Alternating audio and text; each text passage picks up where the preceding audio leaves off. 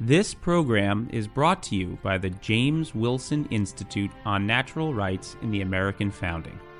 If you'd like to learn more about the James Wilson Institute, please visit jameswilsoninstitute.org. We hope you enjoy the program. Hello and welcome to the Anchoring Truths podcast. I'm your host, Garrett Snedeker. Today we're pleased to be joined by Mike Sabo. Mike is the editor of Real Clear Politics' American Civics portal. The portal brings together into one place the clearest and most accessible materials on American government. Before that, Mike was at the Life Issues Institute, and he was also a Mount Vernon Fellow with the website American Greatness. He worked at Bloomberg, as well as the B. Kenneth Simon Center for Principles in Politics at the Heritage Foundation. He got his BA from Ashland University and took a master's from Hillsdale College. We're pleased to be talking to Mike. Mike's somebody that we've worked with a bit in the past few years as he's built out the American Civics portal. And we think this is part of our ongoing series of building on the right, an effort to give our listeners a behind-the-scenes look at the organizations and initiatives that are really shaping a new path for right-of-center folks in Washington and beyond. So we hope you enjoy the program. Mike, we're so pleased to have you on the Anchoring Truths podcast. You know, part of the goal of our series, Building on the Right, listeners will remember we had Andrew Kloster and Matt Peterson on the podcast not too long ago as part of this series, is trying to establish all of the different efforts among figures that are sort of working from within the system, but from a very different angle on how do we measure success in approaching the problems of our current politics and culture, but sort of not doing it using the same means that have been popular in the past few decades. So what is it that you and your colleagues are trying to build with Real Clear Public Affairs, and in particular the Civics portal? And then is this really an effort to build on the right, or is this maybe something that more just because those on the right are more sympathetic to the American founders? This seems to be a project where you sort of start with the people that are at the very least sympathetic to what you're doing, and then you go from there. Yeah, no, thanks, Garrett. Thanks, Garrett, for having me on. I really appreciate it. So to really answer your first question, I'll just talk a little bit about first what Real Clear Public Affairs is. It's just realclearpublicaffairs.com, all one word. And when you go there, it's really a series of single issue pages. So we have pages on elections, trustworthy elections. That's one of the pages, and state solutions. So really looking at specific policies going on in states right now with regards to, a whole host of issues. And American Civics, that is one of those single issue pages. So really what we do there is we really offer a place for teachers, parents, even students themselves to come to one place. It has links to civics in the news, what's going on currently. So a lot of like the curation that you find at Real Clear Politics. It also has kind of longer essays and then issue pages themselves. So we're looking at specific topics, equality, liberty, race and slavery. We have even a page examining the 1619 Project. We have one on student resources. So it's really giving, a full library of the best civic resources available, again, to parents, teachers, students, and especially in this time where civics, I think, is being talked about in a way that it really hasn't, probably in decades. And so this is really a pivotal time just for civic education. It's a pivotal time just for our nation in general. And again, we really want to provide, the real clear gloss on these links, this content, this material, and give, again, Americans one place where they can go to learn about their country and to learn about, too, how they can go back to being a union of one, to being a people founded on specific principles, a people with a specific history and a tradition. And we, again, really want to give them that place where they can go learn about the country and learn about themselves. And also, too, specifically, it is, to your question, is this something just on the right? I would say we really want to appeal to Americans, really left, right, and center, to say here, you've read about the 1619 Project, you've read about some of these kind of more popular, histories that are kind of out there right now. Well, here's the truth about America. That's what we're offering. Again, it's a place where you can go to learn American history, people like David McCullough, who just recently passed, and a bunch of others who have really studied these things and studied them deeply. And we saw really a place where there was an opportunity to do that. And we, again, wanted to put that out there for not only Real Clear readers, but for all Americans who, again, they want to be patriotic citizens. They want to know about their country. They don't want to see their country as just something bad, something nefarious, something that we should be ashamed of. And again, so that this is really our goal and what we're trying to do here at the Real Clear's American Civics portal. I'm glad you discussed the content in detail, and we'll get into that a little more. But a word on form is, I think, necessary as well, because many of our listeners are familiar with Real Clear Politics and have been for years. The website has been indispensable in aggregating polls even before the rise of Nate Silver in 538. The Real Clear Politics polling average has been sort of a mainstay of our politics for the past 20 plus years.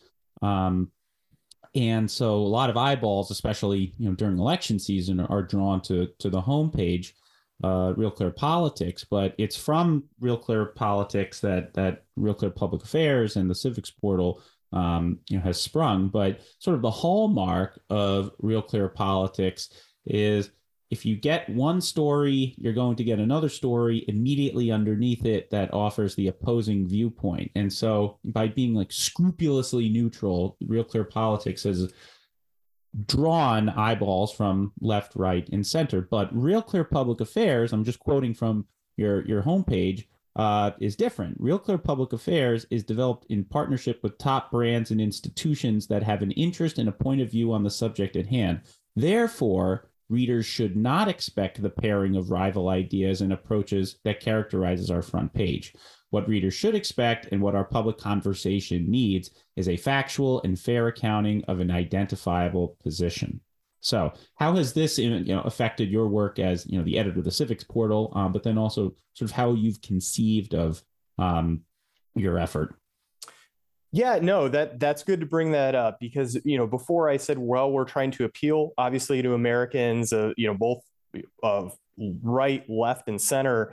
At the same time, you're right. We're not doing quite the same thing that the Real Clear Politics front page does. We do offer point of views. We think America is a good country. It sure, it has its faults, its sins, those types of things, but that we can view those things as bad things in light of the good things, in light of the principles, in light of the history, in light of the things that really make America America.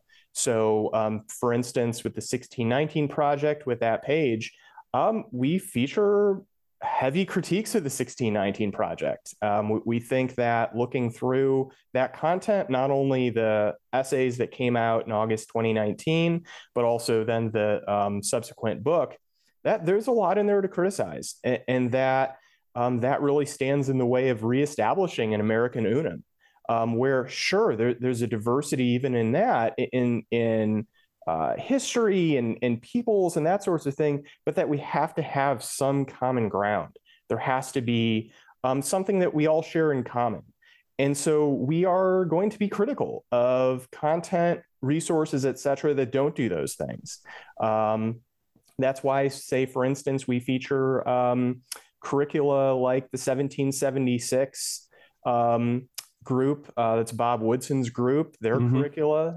They've got great resources. They're trying to feature and focus on Black Americans who have done wonderful things and that people need to know more about them. But those Americans did those things, again, by living up to our principles, by living up to virtue, by living up to their citizenship and what that stands for, not by denigrating it, tearing it down, etc. Yeah. So in that vein, the James Wilson Institute has certainly, been one of the resources. I know you've, been a real force for making, known to a wider audience, the scholars and the arguments that we regularly put out. But of course, we're not in what we consider to be kind of the the mainstream of the conservative legal movement. We're always sort of the little Jiminy Cricket, as people might understand it, whispering in the ear of good lawyers that their goal isn't just to win for their client. Their goal is to offer the most coherent argument that advances truth as well as the client's position. So in that sense, we're very much like a teaching organization. Now, do you understand the part of the project as to be sort of ecumenical to put a lot of ideas out there, or are you more sympathetic to projects like ours that are really trying to tap into what was sort of the truth of that the American founders were trying to articulate at the heart of the experiment that they brought forth? So I think we're really looking for, people, organizations like James Wilson Institute that's consistent with what we're doing. You guys present obviously certain teachings on the founders, on the Constitution, the place of natural law and constitutional interpretation, and we are very much open to that. I mean, you guys definitely take all those things very, very seriously. And we feature a lot of other organizations too, the Bill of Rights Institute, Ashbrook, the Jack Miller Center, who all, there may be some disagreements here or there among specific things, but there's generally a broad view of, again, the Constitution is a great thing. Let's understand it. Let's study it. Let's not tear it up and throw it away. And so, again, I think the James Wilson Institute definitely fits under that broad umbrella of what we're trying to do. Now, you came out of Hillsdale as an undergraduate. Give us a sense for kind of how you eventually came to land at Real Clear, and what was it about kind of your background that prepared you for this role? Yeah, so I actually went to Hillsdale for graduate school only. So I was there for 2 years, 2013 and 2015. But actually, I went to undergraduate at Ashland University in Ohio, about 45 minutes south of Cleveland. Sure. That's where Ashbrook is. So it was really an interview with their former executive director, Peter Schramm, who unfortunately has since passed away. That really opened my eyes to what is wisdom, what is politics, studying the big questions. I remember it was spring, I think, of 2004. I really didn't even know what I was still going to do as an undergrad. I was thinking about economics, something else, maybe even music. I had an interview with him and he just blew me away, just showed me how much I thought I knew was false, and that I really didn't know much at all. And to really start thinking about what am I going to do? How do I start thinking? How do I start becoming a good human being and a good citizen? And so that just absolutely drew me in. That understanding was wholly new to me, taking books seriously, reading authors as they understood themselves. We read through Henry V. We read through accounts in 2 Samuel, 1 Samuel about King David, Machiavelli, and all those things were new, and really trying to take those teachings and those truths seriously. So that's really what drew me in. So I was there in that program, 2009, I graduated. And then I actually worked in Columbus, Ohio. First, I was in the state Senate. It was a fellowship for a year. And then I got hired on as a legislative aide in the state house. So I was there for about 2.5 years. But even so, I just always remained interested in reading reading about the Constitution, reading about these things, reading even Hadley Arkes. I read a lot of his works during those times. So my interest still was sparked, and I heard that Hillsdale was starting up a grad program, and I applied and got in there and really greatly enjoyed it. It's really extension and very along similar lines of what I had at Ashland through Ashbrook.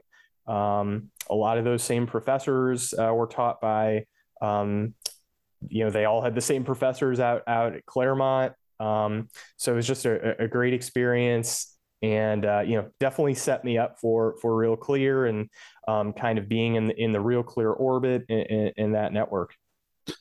No, that's excellent. That's excellent. Unfortunately, I kind of came to the work of the James Wilson Institute in a little more of a roundabout way, but I think I share your experience, Mike, in that the experience of sort of listening closely and reading and rereading Hadley Arkes's work and some of his good friends, Robert George, in the years between my undergrad and then my years in which I was, starting to work closely with Hadley, it revealed that there really is it's for lack of a better term, it's a lens, what we call the natural law lens, and it just makes you see the landscape of, politics, ethics, statesmanship just completely differently. And I think in so doing, you're a little more attuned to the way that the American founders looked at all of the problems that they faced through a much different lens than how we as 21st century Americans approach these things. And so if anything, it's just trying to restore an appreciation not only for how the founders thought, but then also what was the logical end result of this lens. And obviously we don't live in the exact same universe as the founders, but their moral universe is still our moral universe if you understand that they were articulating truth and that these weren't just contingent considerations based on the vagaries and of 18th century life. And so I think that was a major influence on me. But obviously we want to relate this to the work that you're doing with the civics portal. So what do you think is the most underappreciated topic that you have helped bring to the fore? That's a great question. I feel like there's such kind of a dearth of a lot of things in civic education today, but I would say the biggest one, and actually Hadley Arkes wrote an essay for us in our 1776 series about this, is looking at the moral half of the founding, looking at the virtues, looking at that moral foundation that is necessary as a prerequisite for citizenship, for the Constitution to even to work. You can't have the Constitution work with, say, a band of robbers or a den of thieves. Like it just doesn't work that way. You need a people capable of self-government who have the requisite virtues and mores and habits of life to be Republican citizens, to participate, to rule and be ruled, and to have their consent. To give their consent on a daily basis, sometimes if need be. But that prerequisite of Republican government, I think, is something specifically that needs to really, really be talked about today. It's not just a machine, the Constitution, that the founders just set in motion. And then, it can kind of just continue to work. No one needs to be at the helm. That's just not what the founders set in place. It really, again, required citizens of specific virtues to be able to act and to be able to participate in politics, and to pass those things along too, the blessings of liberty to each generation. That this is really about us and our heritage, and again, passing that on to our posterity. On the right, there has been a renewed interest in this very subject that you bring up. and what is the role of all actors in our constitutional scheme in instilling virtue. And the big debate on the right, as we've seen in countless instances, with how states deal with various as we learned health, safety, and morals are traditionally the role of the states to address, not the federal government. But how states can cultivate a more virtuous citizenry if, as St. Thomas Aquinas says, the purpose of law is not to lead people to virtue suddenly, but rather gradually. And the big debate on the right is, therefore, what are we to do when we have a citizenry that seems to be falling short regularly of the most the highest calling? So the big debate on the right is, do you legislate morality? And if you do, how do you do it? And so we come down, on the side of, yes, law and morality are inextricably bound together. Right. But how does one, therefore, do so in a prudent manner? So how do you kind of, look at the effort to, teach Republican virtue, but on a towards an audience in which it still seems kind of foreign? Because in my view, we're sort of all children of Justice Oliver Wendell Holmes, and when he wrote in the late 19th century, the modern project in the law is to strip all words of moral significance from it. And so, how do we kind of recover? How do we recover? The view that all law teaches, but then it's a matter of how do you teach it? Right. So really what you're talking about is prudence, the art of applying timeless truths and universal principles to specific times. And I would say our time is definitely one in which that kind of moral core is still present. You have people, talking about, say, the 1619 Project, white supremacy, all these things. So there's obviously still a morality that's there. I would say it's fairly different than what the founders had, but there you still have people kind of concerned about justice. But I would say, how do you turn them from their aims and what they're kind of aiming at right now towards, I would say, better understandings, a morality that's more consistent with Republican government? That's a very good question. I think, part of that is civic education.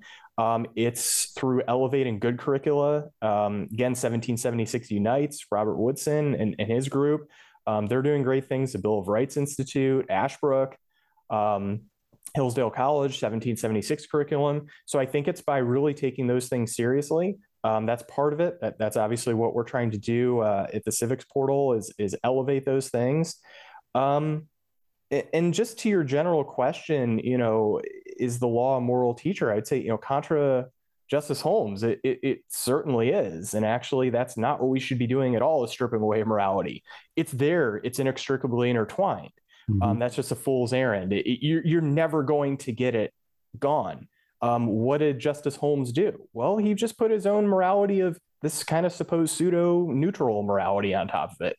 So it's all about what morality are we going to teach? And I would say one that is consistent with Republican government, one that's consistent with what the founders, well, again, it's going to express itself differently today, but to take those things seriously, to take truth seriously, to take religion seriously, again, that we need a moral people, and that's the only people capable of participating in Republican government. So I would say, civic education is a big part, but it's not the only part. And two, another thing I'll add, we can't just do this merely through words. We can, a billion op-eds, that's not going to save us. We need to do this in our own community. Parents need to take sure that their children are being educated in the right way. They need to get involved in politics. They need to get involved in all these things so that little by little, over the course of time, this is not going to, the next election is not going to save us, but that these things are going to be multiplied. Parents are going to get together, start forming networks and that kind of thing. And that eventually, we've got a shot at really turning this thing around. And I think we still do. But I think that real action in our communities, that's really where it starts. And that's really where I think the focus needs to be on. Yeah. When we were speaking with Matt Peterson, we were talking about how his new business venture, New Founding, really is trying to create those parallel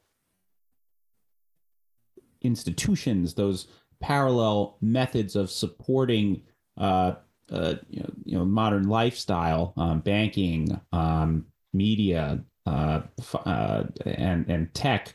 We were talking to Andrew Kloster. We were discussing how inevitably there's going to be legal action that needs to be taken on behalf of parents, and in building nonprofit organizations that are substantively pushing for some of these measures that you discuss. But how do you see the work that you're doing in league with these other efforts? Do you see them? Do you see it as more of like an information collection? Do you see it as providing how-to guides, for example, maybe for teachers? And I know that's sort of at the core of the Hillsdale 1776 curriculum, but I'm trying to better better understand kind of if this project flourishes. I guess finish my sentence. If this project flourishes, you will see fill in the blank. Right. I would say if this project flourishes, I think you will see a reinvigoration of American civic education. I mean, that's really what we want to see. You're right. Is that first, this is really guided, I would say first and foremost to teachers, that they have a good place to look for to build their curricula, to teach in their classrooms. But then also it's more than that. We're also looking to parents, that the parents know what's going on, what's exactly being taught. They'll ask their kid after school, okay, what'd you learn today? How was it? Good. They need to know more than that. Their kids just aren't going to share a lot of that with them. So it's for parents. And then too, it's for, parents who say are homeschooling, to provide them with good curricula, to say, hey, this is where you can go to learn, the best curricula, the best content, the best materials, multimedia too. It's all in one place, and here you go. And it's really if their kid is maybe not just a great education environment, that maybe they need to go elsewhere, either homeschooling, classical schools, charter schools, etc. But that there are options, but that ultimately it's through, and that students obviously can learn too, because students, we would encourage to use this portal as well, but that it's kind of that triumvirate, teachers, parents, students, that they can all learn civic education, that they can learn about these things, virtues, the Constitution, the separation of powers, federalism, all those kind of key components. And that, again, there can really be a reinvigoration of civic education, but based on those things and not just casting them aside in the dustbin of history. Mike, I want to give you the last word, but I would be remiss if I didn't also point to just how important it is that there has been an explosion of opportunities for parents to actually engage with their local school boards of late. I think for the first time we saw there was a PAC set up to help parents run for school board in areas where they really don't have too many resources to understand just what goes into running for school board. So I guess what I want to understand is, like, how do you see this as part of maybe like a broader effort to just sort of get parents to wake up and to take a greater hand in what kind of civics are being taught their kids? Right. No, I think today, like I said before, I think this is the first time in quite a while that I can remember that, civic education is just really paramount. People are talking about it in ways that I think they haven't in quite a long time, maybe since in the Soviet Union and during the Cold War. I think this is the next kind of step in that, and I think it's a great thing that parents are concerned, that they're voicing their concerns. I mean, you saw a whole election in Virginia that was partially due to this, Glenn Youngkin. So that's and kind of an amazing step in terms of parents being concerned about civics. They want to know that their kids are learning the truth, that they're learning real history, that they're not just learning kind of propaganda or what's ever popular. And that to me is a great signal that, you know, we shouldn't be blackpilling. The country is not lost. There's still hope. Mm-hmm. Again, parents are concerned all across, you know, the United States. They're going to school board meetings. They're involved. And I think that that's a great sign going forward that, again, Republican government is still alive. It needs some help, but it's still there. The seed is still there. And that our future of this country is, you know, looks bright to me, definitely, in a way that, you know, we should be hopeful. So, Mike, I do want to, it's like the old Woody Allen line. I'm sorry I couldn't leave you with something positive. Will you accept two negatives instead? I do think we are facing kind of a dire, you know, crisis of confidence in our, you know, American institutions. And those people who I think rightly diagnose the moment we're living through as sort of a cold civil war are diagnosing it accurately. Of course, what you do about that is a completely, you know, separate matter. But I do want to, you know, at least give you a chance for making the case for optimism. You talked about, you know, not getting blackpilled. I think, you know, so often folks on our side are sort of frozen into inaction because they look at the problem as being like so multifaceted and so daunting. But, you know, give us, you know, with your last word, give us like the case for optimism in the context of what you're doing, hopefully. But even if not, just, you know, try to make the case, you know, for those building on the right, that this isn't just in vain. No, and that's a great question, because you're right. I mean, things don't. I think of any, you know, party. I mean, poll after poll for a long time has shown Americans it doesn't even matter. You know, don't think the country's on the right track. So obviously that's there, that's present. Confidence in institutions is falling again, but at the same time, you do have, you know, massive participation in elections. You have parents, you know, again, being at school board meetings, being involved in their children's education in a time, you know, homeschooling just shooting through the roof, especially during COVID.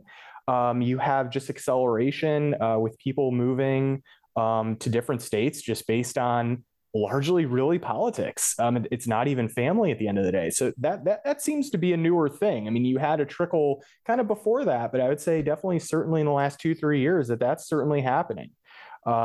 There's a kind of kind of shuffling with that. And again, I think it more has to do with, because if you just, you know, turn on the news and you're focused on Washington and that's all you know, well, yeah, you're going to think there's no hope. But the thing is, though, is what about your own communities? What about your own town, your own, you know, local government, your own schools, those things that you actually can affect and actually have a great effect on. I think focusing on that, and again, I've been seeing the turn towards that in civic education especially, but that want to participate in government, to be self-governing individual, to do those things, I still see that on a large basis. So I think there's still hope. Again, like you said, don't want to downplay what we're facing. Just in Americans in general in this country against, you know, just crumbling institutions and those things. But again, I think that there is hope.